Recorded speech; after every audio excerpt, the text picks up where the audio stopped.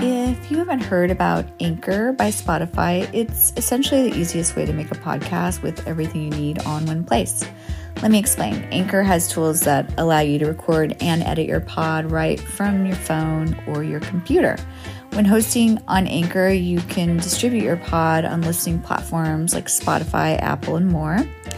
It's everything you need to make a podcast all in one place. And best of all, Anchor is totally free. Download the Anchor app or go to anchor.fm to get started. Hey guys, welcome to Let's Process This with Melinda Hill. We're happy you're here. We meaning me, pretending I'm a we for some reason. Hi. Let's Process This is a podcast about processing and overcoming trauma and transforming it into creative treasure and life treasure, because we are not defined by what happened to us, but we are defined by what we do with what happens to us. Hello. We also talk creative process, like how does stuff get made? How are people making things? How are people making it through things? My intention is that you will feel inspired and empowered and illuminated by the insights that you find here, and also, of course, entertained. Some quick announcements for you. If you're so inspired, please support this podcast by subscribing for free wherever you get your pods and rating it and leaving a nice review. Yummy, yummy review time. You can become a patron now directly on anchor.com or on patreon.com. So hop over there and become a patroon. You can access all this stuff at my website, melindahill.com. If you can do all or any of that, we are so grateful. We, of course, just meaning me. Another announcement for you, very exciting. My comedy special, Inappropriate, is now out. What? Yes! I am so excited to share this comedy special with you. You can get it at melindahill.com or wherever you get your specials. It's also a comedy album, and you can get that wherever you get your comedy albums. The special is called Melinda Hill, Inappropriate. Few people said a few things about it. Hollywood Chicago says, combine the hilarity of prime observational comedy with the zen of inner peace, and you have Melinda Hill's stand-up special, Inappropriate. This sharp master of laughs delivers an hour of riffs on her life and her loves. Off the Tracks goes on to say, Melinda's special is bold, funny, and deep. A hilarious comedy hour, jam-packed with laughs. Speaks to her development as a joke writer and deliverer, but also arrives at exactly the right time. Ooh, we love arriving at the right time. Gotta love that divine timing. Guys, did I mention that we are so happy that you are here today? Thank you so much for all of your support. Let's get into it, shall we? Now, let's welcome my fabulous guest, Tara Strong, the woman of the hour. Tara Strong is a prolific voice actress, activist, and vegan. Her roles include animated series such as Rugrats, The Powerpuff Girls, The Fairly Odd Parents. Really too many things to name. Like every cool animated thing Tara is a part of. She has earned an Annie Award and Daytime Emmy nominations and won an award from the Academy of Interactive Arts and Sciences. Hi, Tara. Hi, cute Steph. Hi, how are you doing? I'm good. I'm just so overwhelmed. Like, haven't you found like you're busier? Yes, truly. Truly. How are you doing it? How are you managing being busier during a pandemic? So, this is my home studio, and I've got my, mic here. I work every day right here. I do press stuff right here. I do, any of the activism stuff like right here. But I'm leaving town Friday for Toronto. I'm going to start shooting a new series, which I'm really excited about. Um, Can you say what it is, or is it top secret? I think I can't say yet, but it's really cool. It's like such a departure from anything I've done before. So I'm excited to do that. I'm excited to talk about it. I will talk about it soon. What's the part? Can you say is the part secret too? Probably, but she's not something you'd ever expect from me. She's not a good human. She's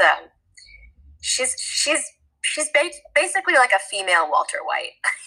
Oh my God, Tara, that's such a cool part for you. Did you audition? Did you have to audition for that?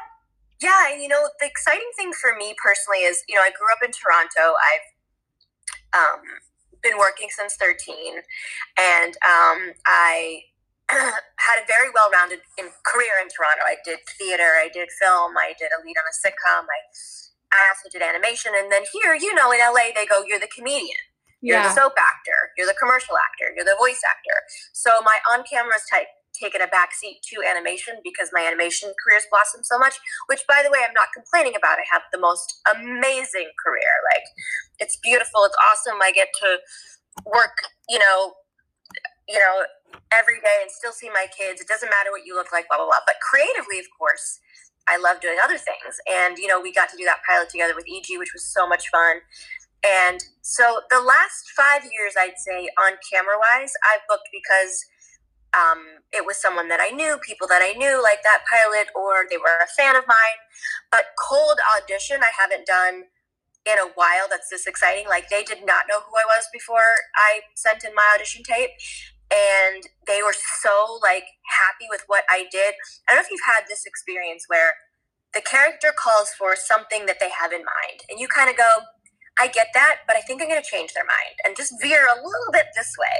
And that's what happened in this case. And I wish I could be more detailed about it because it would make more sense later. I'll fill you in. But it was one of those things that I changed their mind about who this person should be. And that sort of changed her character in this show. And I just spoke to wardrobe and hair and makeup and all the people involved, and we're so excited to have you on set, and it's just this very cool, exciting new energy that I haven't had in a very long time. And she's a series regular. I'm going to be in Toronto from August till mid-December, and it's just exciting. It's just a really cool time in my life that I'm very grateful for. That's so exciting. I'm so excited for you. Well, you're such a great actress, and you should be doing both. Why? You can't look like that and not be on camera. Come on now. And I also love, so many things I've booked are because I took that curveball and that chance it said, absolutely don't be a Valley girl. And I did something that my intuition told me instead. But so what is your audition process? Let me ask you, is there anything that, what are you the most proud of accomplishing in your career? You've accomplished so much, too much really to even talk about. But what's your favorite kind of top things? Well, I would say currently, and it's been the theme for a while, is prior to the internet, I don't know that animation actors really knew how beloved they were. And now people type in who's the voice of Timmy Turner or who's this, and they get to learn who you are, and they get to send love through the internet, through studios, and at Comic-Cons. And for me, I grew up with a heavyset mom, a sister that was different. I witnessed bullying at home and the after effects every single day. So it's always been part of my platform.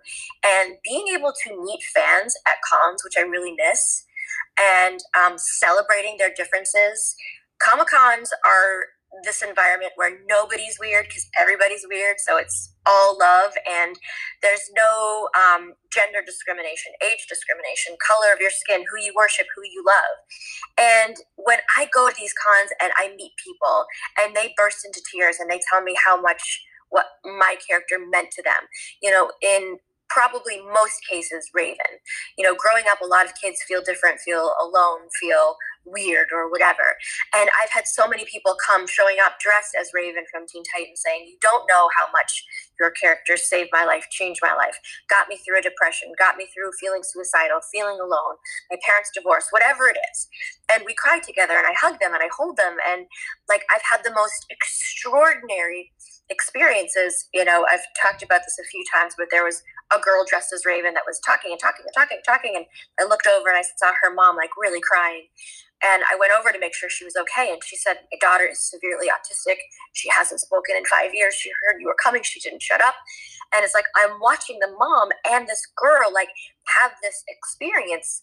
And it's so beautiful to be able to bring life to a character that means so much to so many people. So I think looking back at all the little puzzle pieces that got me to where I am, those experiences, those one-on-one experiences, certainly when I can influence people, make people feel happy, loved, seen around the world on Twitter, that's my biggest platform.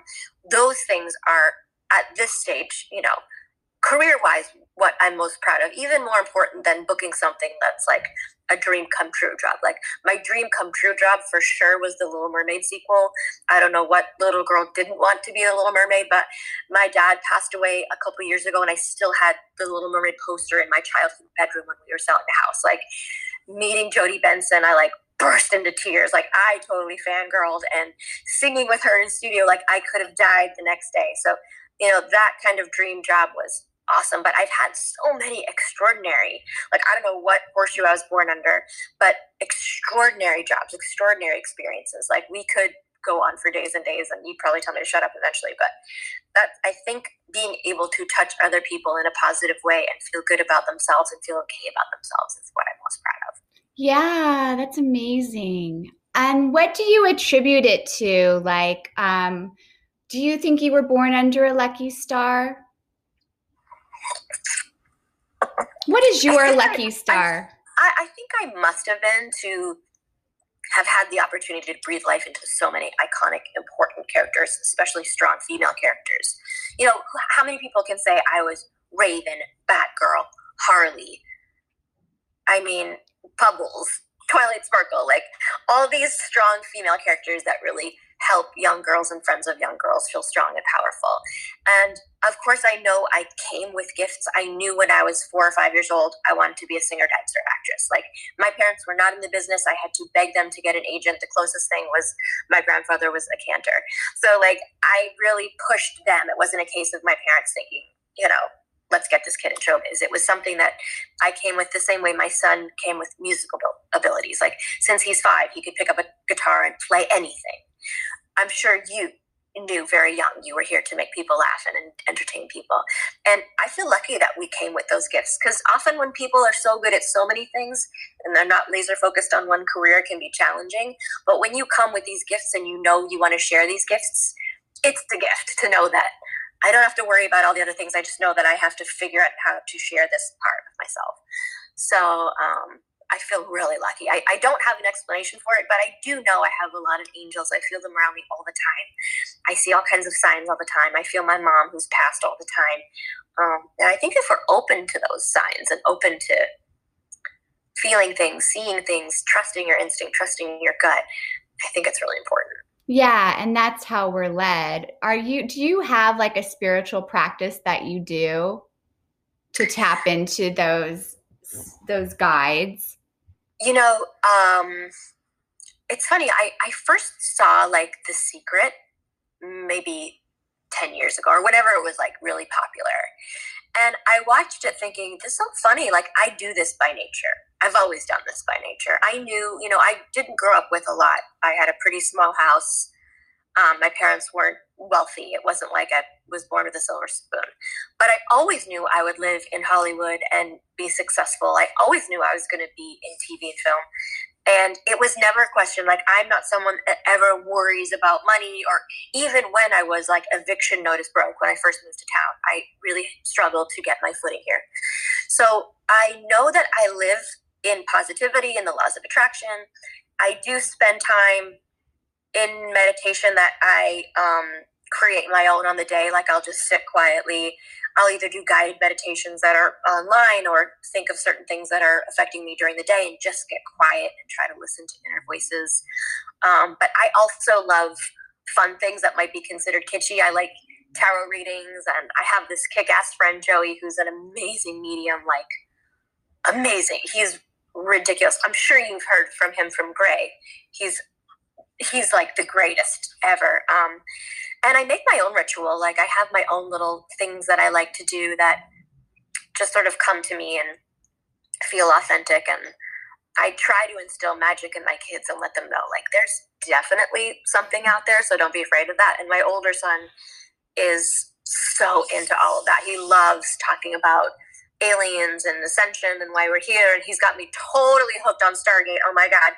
I wanted to do so much writing during COVID, and all I do on my spare time is Stargate. It's terrible. It's embarrassing. So what are you wanting to write during COVID? Special projects? Yeah, I love writing. I've had a couple of scripts that I've written in animation be produced. I've been in development a few times. I really like to write. So I have a couple films that have been in the back of my mind for a long time, and another series that I am working on finally. But like how it is when it's like time to sit down and make yourself do it, it's challenging. You really have to just be in the right headspace to write. And sometimes I feel like, it's such a valuable time during quarantine to be able to do all that. But then when I'm done working, when I'm done press stuff, when I'm done cameos, I don't know if you do those, but like at the end of the day, I'm like, I just want to turn it off and, like I said, watch Stargate. Yeah, no, I totally relate. So like, what is that process for you? Do you wake up and try to set a time to write early in the morning? Or do you do, like, some people do like 10 minutes? Like, I've been doing 10 minutes during this time. I'll just set a timer. That's good. You know what? No, minutes. I haven't, but I should do that. I should do that. I think that's a good idea. I think if you make yourself have a schedule, it's probably better. Because no, I just write randomly, and it's not efficient. But I think I'm going to take advice from you right now and set aside 10 minutes a day. 10 minutes makes you feel good because anyone can do that, even if you're exhausted and you're like, oh, I did it for the day. And then your mind keeps writing while you're doing your cameos and everything else. Well, so like, what, did you ever have like a part you really wanted that you didn't get? Yeah, that's happened, of course. Actually, what propelled me to move to Los Angeles, I always knew when I was a kid that I wanted to. But I had several callbacks for Belle for Toronto's production of Beauty and the Beast. And I wanted that thing so bad. And I didn't get it. And I was like, all right, I'm just going to go to LA. I was like 19 or 20. And I wanted that part so badly. And I didn't get it. So I was like, okay, it's time to go. And for sure, there were other on-camera projects that would have been awesome that I didn't get. But mostly, I think that if you didn't, you weren't meant to, and someone else was meant to for whatever reason. So I can be sad about it, but I don't hold on to it for too long. And I'm happy for the people that got it because they were meant to get it for whatever reason at that time in their life. And I think the entertainment industry is so fascinating. There's certainly room for everyone, and there's so much stuff going on that it's silly to be catty or wish ill of someone. Like, you'll have your stuff, they'll have their stuff. And it's also one of those extraordinary industries that it doesn't matter how badly you want it or how beautiful or how interesting or how talented you are. So much of it is timing. Yeah. So, whenever that was meant to be for me, that will be for me. Like this job that came up, the timing is so great. I booked it before COVID happened, and I was really struggling with trying to figure out how to go do it because I'm so busy here that I didn't know how I could find the time to get away. And now Toronto is doing much better than Los Angeles. They're going back with the next stage. They have all kinds of great protocols for quarantine, and I have There you are. Yeah, there you are. So now that everybody knows how to work remotely, that's all set up. My kids aren't going back to school. They're doing remote, so we can all go and be together. And like, it's just this weird, cosmic, awesome timing that I can get away and go be with my family and my friends that I grew up with. Everybody's so excited to have me. So Canadians are really sweet. So I'm excited to be around my people again. I am so excited for you. You're going to rock that. What was your process like when you got the audition? Like, what is your process with creating that character? That's a good question. Often when you have an on-camera audition, you don't have a ton of time. So as soon as I get the copy, I break it down. I start reading it.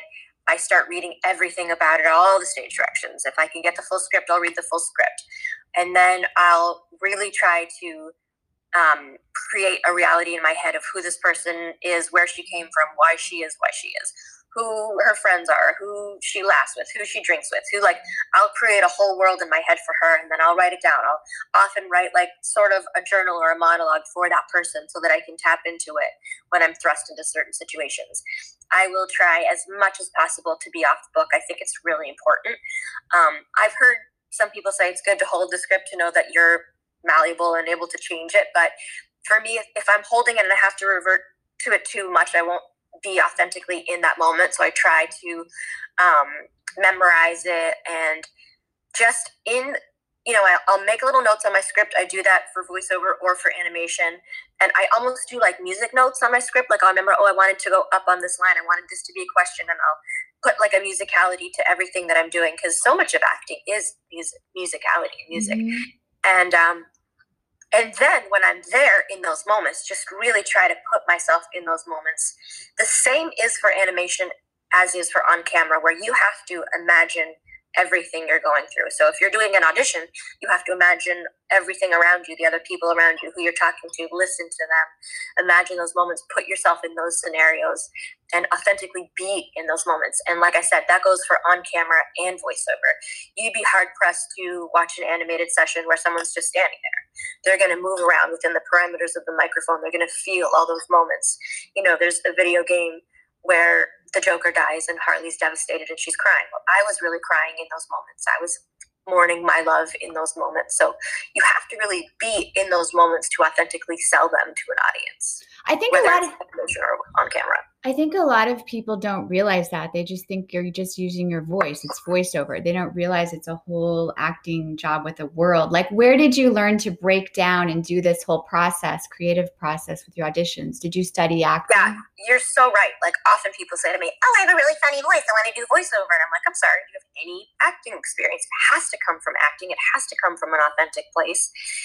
And yes, I studied very young. I took all kinds of scene study. I took commercial classes and TV classes and film classes and singing lessons. And I think the most valuable for animation in particular is improv. I'm a Second City grad from Toronto, and I think when you do those classes and you learn how to create characters and you learn all about the world of those characters, it's imperative for being in a studio, because often they'll say, hey, we need a mom now, we need a little kid here, we need a little guy, we need whatever it is. And for animation, they pay you one scale rate for up to 3 characters. So they're going to choose someone that's versatile, that can give them all these different moments. And if you have that training, then you're going to be more confident in the moment to go, I know this character, I have this character, I can create that character. So acting has to be the starting ground for anything you do in entertainment, whether it's commercial copy, even if it's something really quick commercially, you're going to have to know what that person's doing in those moments, who they're talking to, how they feel about whatever. Every single thing you do, whether it's voiceover, stage, dance, singing, it all has to come from your training. And I think that's really important. I tell everybody, because I get to ask this question a lot at cons or doing things like this, how you get your start. You have to take acting training for sure.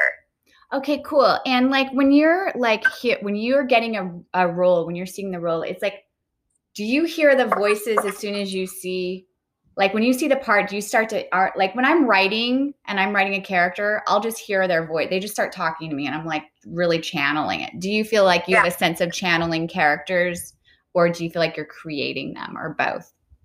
I get that too. I hear you.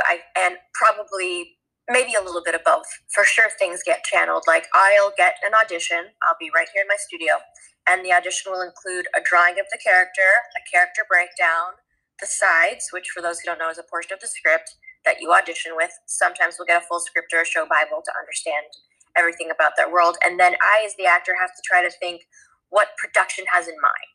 What do they think this character should sound like? And then with that, I elaborate and create characters in my mind. And I'm conscientious about not having the same voice live in different universes. So I'll have to, even if I'm doing 5 different 10-year-old girls, they're all going to have something distinct about them. So I have to create that. And often something will come to me out of nowhere. And I think that's where the channeling comes in. My most famous story, of course, with that is Raven. At the time, I was doing like 5 different tragic teenage girls. I was doing Batgirl. I was doing Kylie from Extreme Ghostbusters, Sharina Wickett from Detention, Ingrid Third from a show called Fillmore. Like, I was already doing this sort of dark teen role.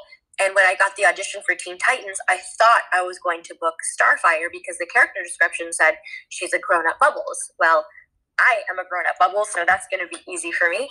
And I went into the studio, and when I read Raven, it was very similar to my own voice, which is similar to Batgirl, which I'm already doing for the same network. So in the audition, I was just in the acting space, and I didn't really think of how I could make this voice sound distinct.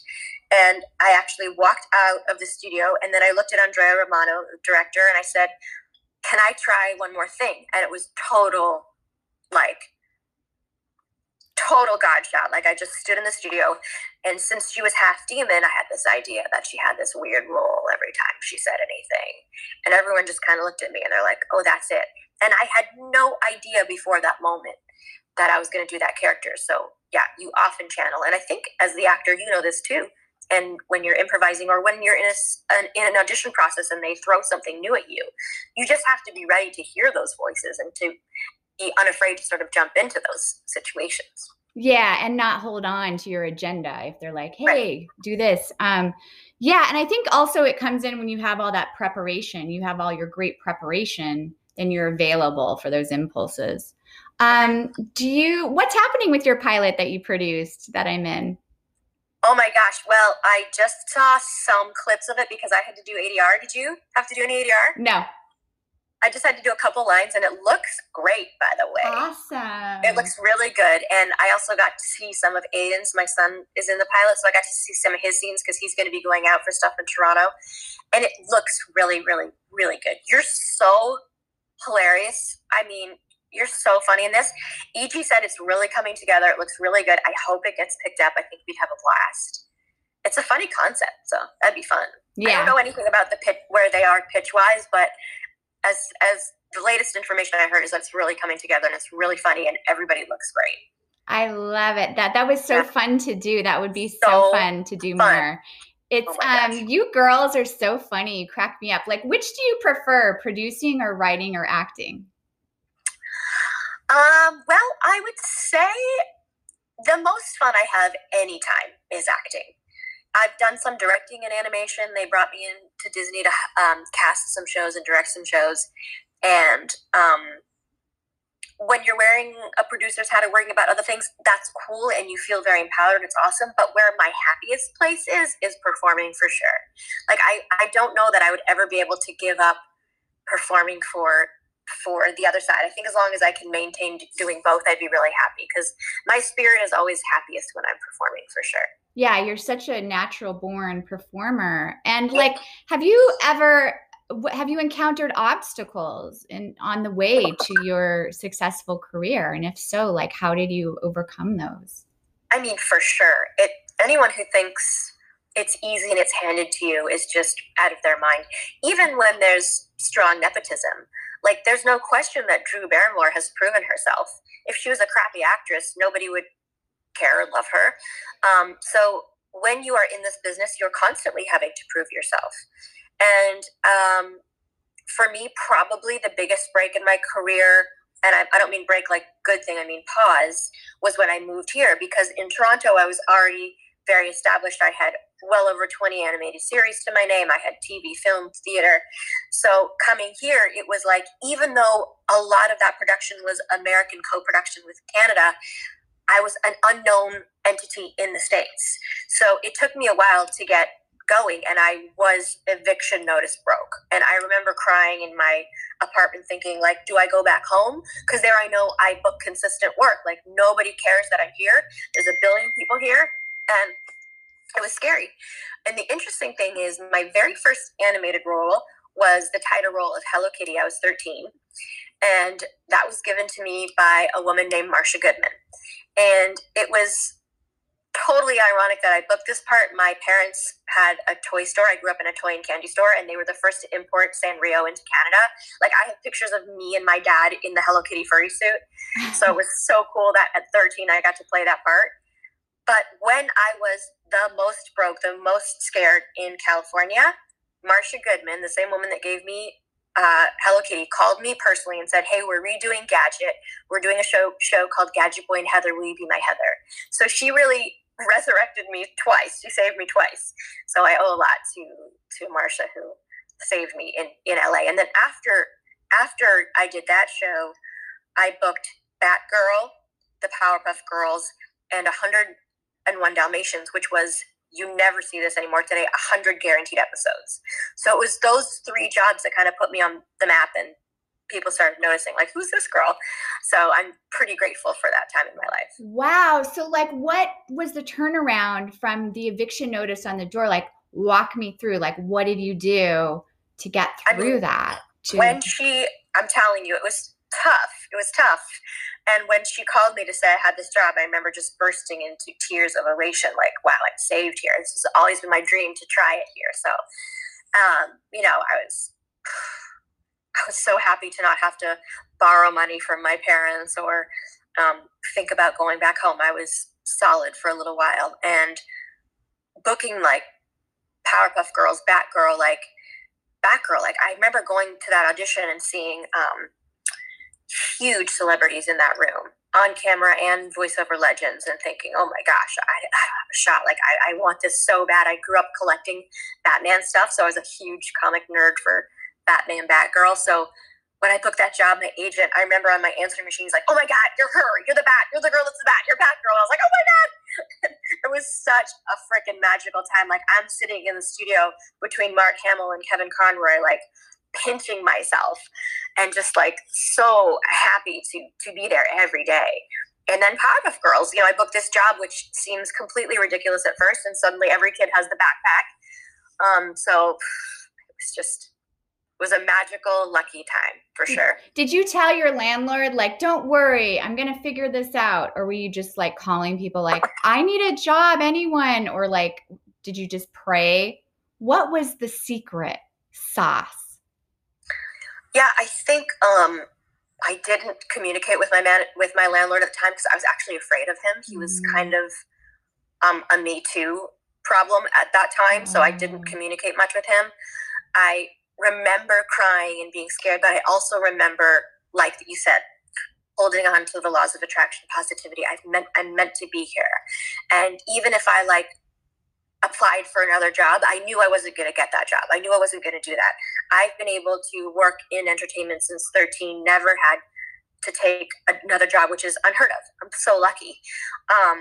And something in me just knew it was going to be okay. And I always stayed positive no matter what. And I don't know how to describe that moment where I knew I was okay, other than I just knew I was going to be. Even in those moments where you feel sadness and you feel fear, knowing that you're going to be okay is really important. Okay. Now let me ask you this. Do you still have that positivity? Like currently, like when things are challenging, is that how you get through? 100%. All the time. And by the way, I don't want people to think that it's all the time and I'm awesome at it, because you have moments where you feel sadness or you're not authentic. And in those moments, you have to remember to put yourself in that good feeling space. It's certainly challenging during quarantine. The world is crazy.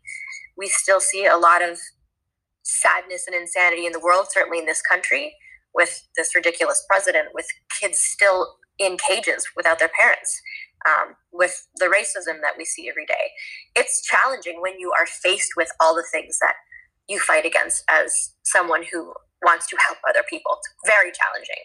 So I try to, for the most part, stay positive, and my work helps me stay positive. My work, I'm so lucky to be able to get paid to do what I love.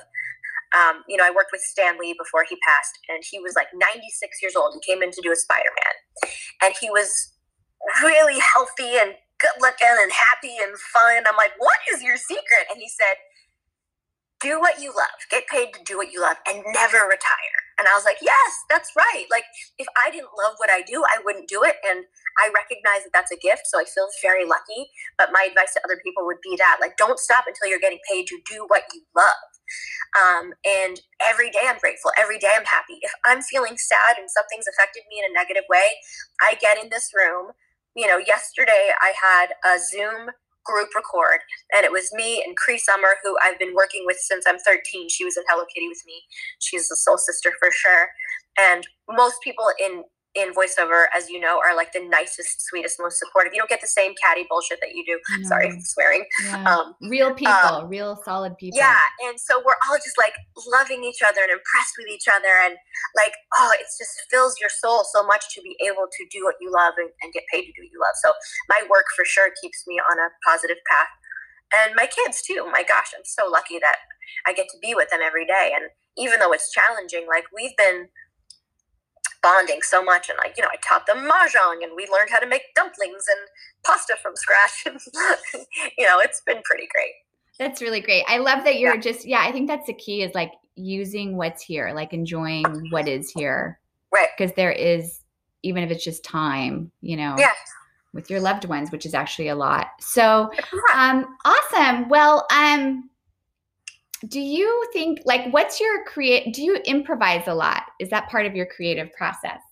Or do you pretty much just honor the words on the page, or is it a hybrid?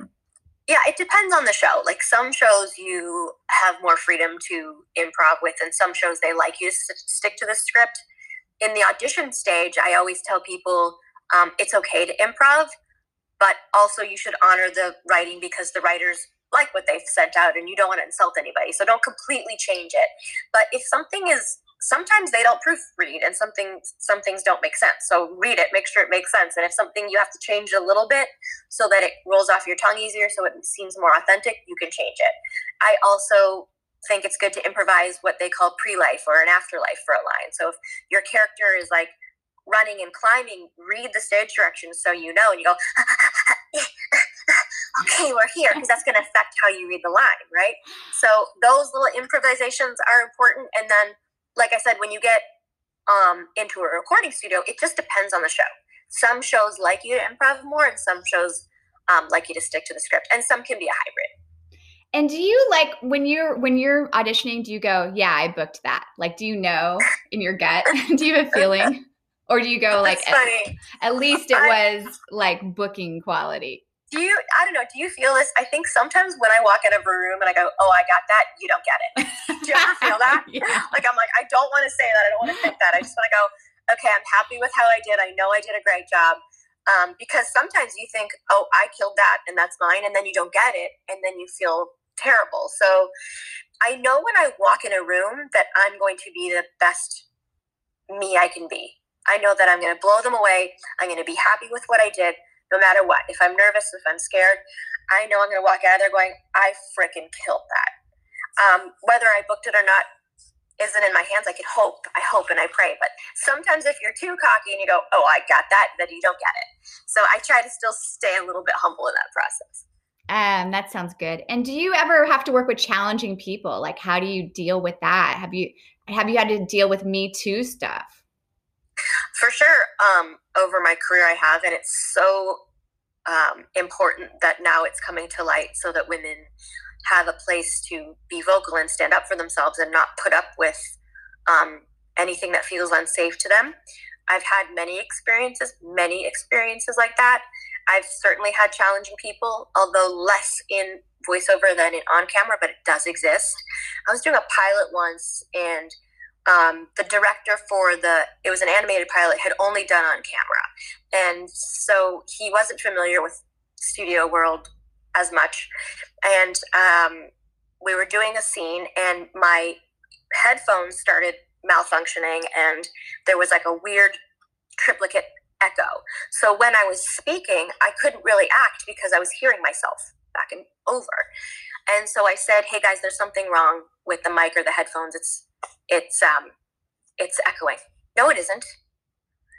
I said, yeah, it is. I can't hear myself for the next line because I'm hearing what I already did, so it's affecting my performance.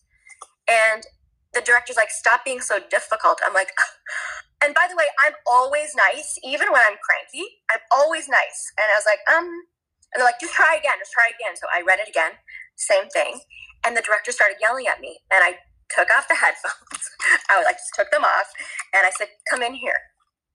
And I had him come in, and he put him on, and he spoke, and he's like, she's right. But the fact that it had to get to that, like, this guy was such a prick. I was like, why would I make that up? Like, I want to do a good performance for you. But for the most part, part, especially animation, people are pretty wonderful. I've only experienced one really horrible actor that came in. Most animation people are the sweetest, nicest, most challenging, fun, supportive group. But there was one guy that was sort of new that came in from out of state that just was good at mimicking and perfected mimicking a bunch of voices on Scooby-Doo and came in for a movie. And in a group session was very cocky, was making fun of Frank Welker's age. And for those of you who don't know, Frank Welker is he's just the sweetest human ever, and he is a god in voiceover and animation and animal noises. When you watch a movie and there's animal sounds, that's Frank Welker. Like, he's just a unicorn. He's so gifted, and to make him feel bad about anything, let alone his age, was absurd. And he was so badly behaved that he never worked again. So most people don't survive this business if they're jerks. Yeah. What do you think about all the Me Too stuff happening? I think it's so important. I'm friends with Alyssa, and I'm really proud of her for putting it in the spotlight. Obviously, Tarana Burke was the first to bring it to life, and then when Alyssa tweeted about it, it blew up, and it opened the dialogue.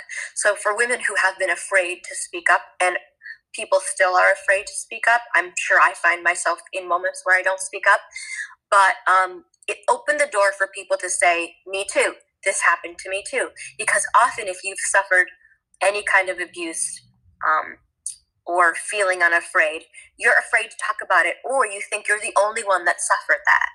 And I think it's important that people talk about it so you don't feel so alone. And I've spoken to people that are like, I wanted to kill myself because I thought I was the only person that experienced this kind of abuse. And hearing other people talk about it makes you feel less alone, less crazy, because sometimes the abuse defines you. Sometimes you think, I'm the one that survived this, and that's going to define my life. But when you realize how many women have suffered that way, you have to step out of that role and say, no, I'm not going to let this define me. It's certainly going to change who I am, hopefully make me stronger, hopefully make me help and protect other women. I love that scene with Margot Robbie where she said to Charlize's character, what was that movie where, do you know what I'm talking about? It was all about the Me Too movement with somebody. Yes, I know what you mean. Having a brain fart, I apologize. Yeah, it was with all the Charlize. Yeah. I can't think of the name, but yes, I know it. Yeah, so when she said, you could have prevented more of us from getting hurt. Bombshell. I was like, thank you. I was like, I burst into tears because that's true. When women are empowered to speak out about an abuser and they prevent someone else from being abused, I think that's really powerful. Yeah. And so it's so important for so many reasons. We could go on and on and on. And it's time for men to stop thinking that they can treat women this way. Time's up for sure. It's time for people to think they can abuse people, get away with it, do whatever they want and get away with it, use their power to make females feel trapped in a work environment. Like, if you are uncomfortable in something, you should be able to say, this makes me uncomfortable, without fear of losing your job, your pension, whatever you've worked for. And I think we are really just starting to peel away at that onion. And it's really important to support each other and be there for each other. Yeah, for sure. I agree. And how do we keep moving towards solution? Like, what is the solution? How do we... I think the solution is to keep the dialogue going and not let it sleep, the same way we have to keep moving forward with anything that's important. Black Lives Matter, all these movements that are really coming to the forefront, we have to keep talking about it. We have to keep talking about Breonna Taylor. We have to keep talking about injustices so that people don't let them fall to the wayside. And the more organizations that prop up to help people, the better. I mean, if you can get involved with these organizations, if you can use their social media platform to be verbal about them, and then once we can go outside again to get in the streets and march. My sons marched with me in the women's marches, and you have to keep the dialogue going and just be there for each other. I think if you affect one person in a positive way, it's just as important as affecting globally. Like, don't feel that if you have a small voice, you can't help. Yeah, for sure. And you are so great with your platform because you are constantly, doing activism. And like, what are some of the current things that you're supporting? I am very passionate about supporting many things, which sometimes gets challenging. If I could focus on one, that would be good, but too many are important to me. So, of course, the Me Too movement is important. Black Lives Matter is important. RAICES, RAICES, is an amazing charity that's helping to get these kids out of jails, reunite them with their families, help get legal counsel for immigrants seeking status in this country, seeking asylum. Really, really important. Anti-bullying is always top of my platform. Animal cruelty is, I can't say enough. I think if people really knew what was going on in slaughterhouses, they would never eat meat.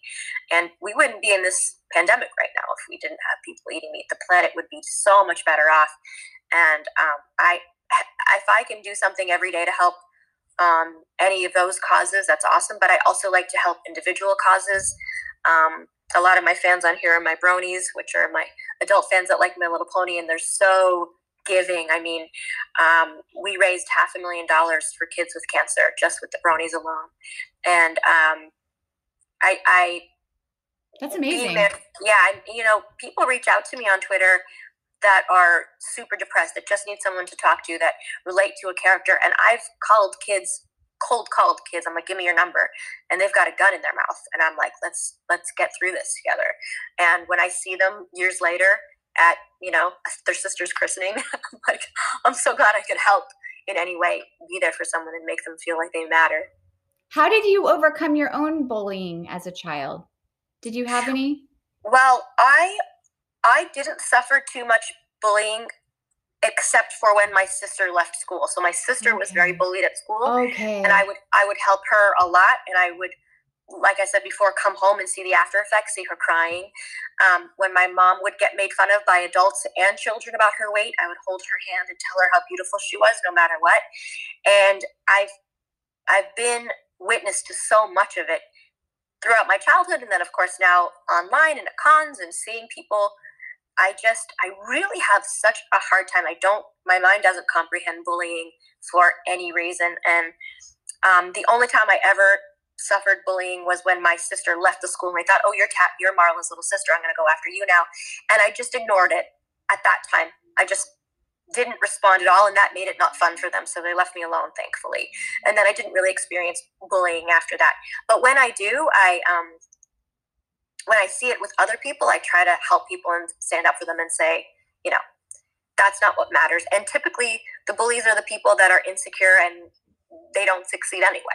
And most of the kids that were nerdy in high school are running Hollywood now. So be nice to everybody. I want to say I really respect how much you've used your voice for activism and also your voice career. You really help a lot of people, and I really admire that. And I wanted to ask you one last thing, which is, has veganism changed your life? And and how did you get into that? Oh my gosh. So, I'm one of those kids, when you watch the movies of the 4-year-old going, I don't want to eat my friend. That was me. Like as soon as I knew what an animal was, I didn't want to eat it. I remember very clearly, like 5 or 6 years old, my mom put something on the table and I was eating it. I'm like, what is this? It's veal. What's veal? Baby cow. I was just like, I don't want to eat that. And I am a 3rd generation Russian Jewish girl, and my grandparents were Canadian. I'm obviously from Canada, but they ran a catering business in a synagogue that you needed meat to sustain. And synagogue?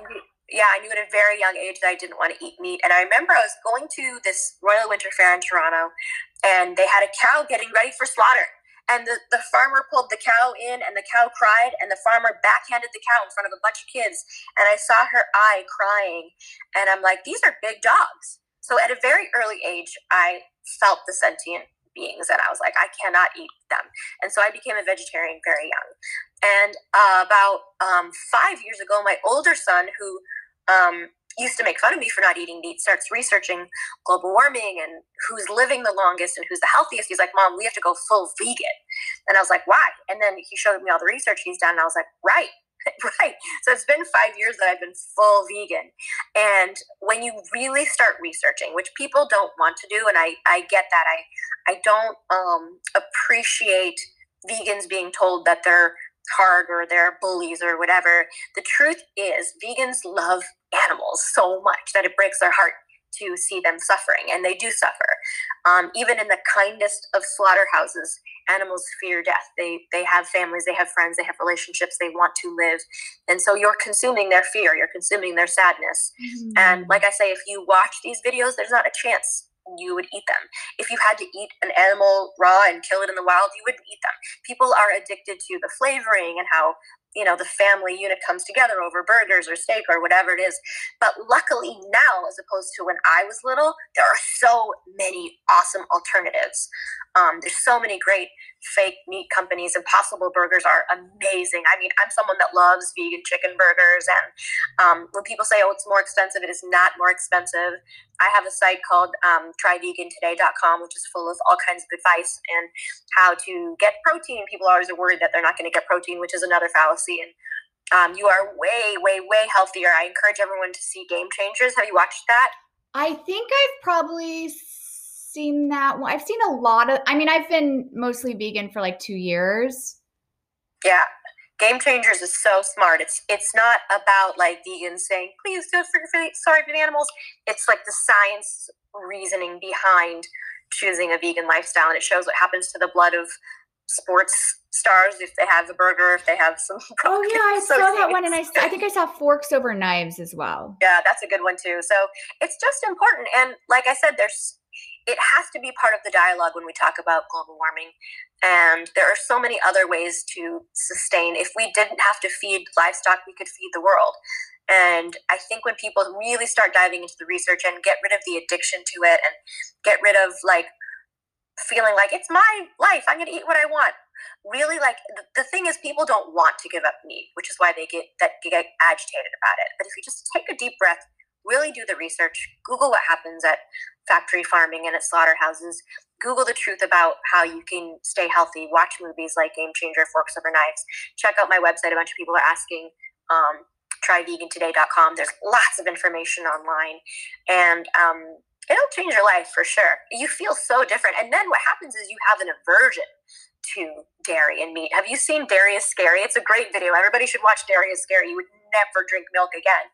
And I've got friends that have gone vegan and lost all this weight. And I'm like, right, because milk, a mammal breastfeeds a baby to fatten them up, right? There's all kinds of fattening agents in milk. And of course, in the dairy industry, all kinds of horrible chemicals and things to get animals to mass produce. So it's like, you know, once you really do the research, you won't want it, and you'll be disgusted by it, and it's a game changer. Just don't be afraid to try. What do you like? What do you eat? Like, what are your favorite dishes? Someone just said oat milk is delicious. I love oat milk. Oat milk is so good. I love it so much. I love it at coffee. You know, during quarantine, I've done the most cooking that I ever cooked. And we love to make breakfast burritos. We will cook rice and beans and some sort of vegan meat. Like I said, I love Beyond. My kids love Beyond Meat. Do you use a crock pot? Because I just discovered how to make beans in a giant crock pot, and you know what? It's so easy. But I should learn that. I haven't. But I should learn that. And then you have them the whole week. You just scoop them out. I love that. No, but we'll have a lot of burrito stuff because we can mix in all kinds of veggies. And I also we'll make a lot of salads. We'll do, like I said, we've had so much fun. We've learned how to make dumplings from scratch. It's so much fun. We do have like a dumpling pot, which is awesome. I don't know. We like to mix it up. I love vegan cheeses. There's a great site called GOT. Get the fuck out. It's vegan. And they have it's like the most amazing vegan superstore. They have this vegan bacon that's insane. And vegan egg. Like the good thing about starting to educate and shop around is that you won't miss anything. So are you nervous about going to Canada? Are you excited? You're going to be gone 6 months. Will you come back and visit? I'm so excited to get the heck out of here. No offense. That does sound amazing. Canada's got it down. Their numbers are way down. And No, I'm from there, so I'm excited to be with my people. I cannot come back and forth because there's a 14-day quarantine. Like, I can't even walk my dogs when I get there. So, no, I am for sure there till mid-December. So we can FaceTime. Okay, And good. Zoom, have some cocktails over Zoom. But Perfect. Well, I'm so, what do you have coming up that do you want to plug anything? Well, I'm still doing every day all the shows that I have been doing, DC Girls and Teen Titans. I'm really excited about Crossing Swords, which just premiered on Hulu. It's really, really funny. It's Seth Green's company, and their stop motion animation is so much fun. Just follow me on my socials. It's all at Tara Strong. Do you have like a bunch of voices in your head all day? Yeah. And if you're friends with me, like, you hear them all day, like, my friends know, like, they're going to hear all kinds of stuff. My son once said to me a few years ago, Mom, some kids never know if their mothers love them, but I'm never going to know my mother's real voice. So I break into funny voices all the time. Oh, one last question. How do you find all the time? How is your time management? You're working all the time. You're a mom. You do all this activism. How? What's the secret? I mean, I don't really know. I just do it, and I just somehow get it all done. Sometimes it's challenging, and I have some help, but mostly I do it all myself, especially during quarantine. I've discovered I'm quite good at blow drying my own hair, which I did not know before, and that I don't need my roots done. I kind of like this brownie blondie thing happening. I'm personally loving it. Okay. Yeah, right? There's a couple. Oh, sorry. Go ahead. Yeah, no, I just jump in and do it. Whatever needs to get done, I do it. And I'm sure I could be doing more. Like I said, I'm friends with Alyssa. I don't know how she's really out there constantly doing stuff, and she inspires me all the time. But I don't know, just whatever matters to you, whatever makes your heart happy, just try to get in. And the stuff with my kids isn't a challenge. I actually really enjoy spending time with them. They're awesome humans. What are your last questions? Someone just wrote in this question. What are your favorite shows that you're watching? Oh, that's a good question. Well, like I said, I've been obsessed with Stargate. I've watched, 8 seasons, and then I started watching Atlantis. I just watched High Fidelity, which I liked a lot. Have you seen that?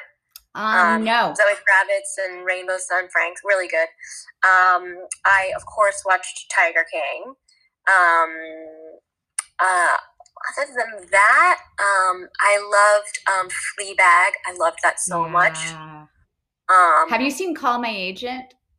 No, I'm for sure behind because of Stargate. Stargate has kept me from watching new things. Favorite MLP episode, someone asked. I really love Lesson Zero. They're going to know what that is. And I also loved the wedding episode. When Twilight became a Pegasus, I love that. There's so many great episodes, but probably Lesson Zero was the best for you, Melinda. She's just like, Twilight's this character that's sort of, she's the leader of the group. She makes sure everyone's happy, everyone's getting all their stuff done. But in this episode, she kind of loses it, and she has to admit when she does things wrong, and she's worried about being tardy, and she just goes crazy. So that was fun for me to sort of step out of her normal got it under control persona and be this crazy pony. How's your mom and your sister doing, by the way? Well, my mom passed. Okay. Sorry. Almost 16 years ago, which was very hard. I don't know if you have your parents, but losing them is like the world changes. So that's been hard. My mother-in-law is awesome, and we keep in touch. She's an astrologer, and she's really fun. And my sister is very happy that I'm coming back to Toronto. She and I talk all the time, and she's just awesome. That's great. Do people know how funny you are? Have you ever considered doing stand-up? I'm so impressed with you, Melinda. I have been asked that since I'm a kid. When I was doing my sitcom in particular in Canada, a lot of the writers you should do stand-up because you walk out and, there's this writer, he's like, look at me. I'm an ugly, fat Jewish guy. You get out there, you're beautiful, they automatically like you, and you be funny, and you've got this. And I am terrified of stand-up. I loved doing Second City, and I love doing improv. And I think there's a part of me that really likes to share the stage, and it's probably out of fear, but being alone on stage and making people laugh scares the crap out of me. So like, kudos to you. I have not tried it, and I'm terrified. I think I'm just someone that feels more comfortable sharing a stage. Well, you're doing more than enough already, but you are super funny. I remember the first time I saw you on a panel, I was like, she is hilarious. I mean, I think you're hilarious, and I don't think everyone's hilarious, but I think you're very hilarious. Thanks, Tara. Is it Tara? Do people call you Tara or Tara? You know, my mom called me Tara, and my dad called me Tara, and I honestly don't care, and I often say both. So the good news is you can't get it wrong. Like, I'm never going to go, it's Tara. I usually say Tara more. I don't know why, but now that I'm going back home, most people in Canada say Tara, so I don't have a preference. I know that's terrible. Like, I don't even know my damn name. So it's a potato. Okay, well, the Instagram Live says it's running out in 1 minute. So I just want to thank you so much for stopping by today. So good to see you. Thank you. You too, beautiful. Thanks for having me. Yeah, and everyone, check out all Tara's stuff and follow her. And thanks so much for doing all that you're doing for activism too. I always learn so much from your posts. Thanks, honey. Bye. All right. I'll see you soon. Bye. Bye, everyone. Thanks for sticking around.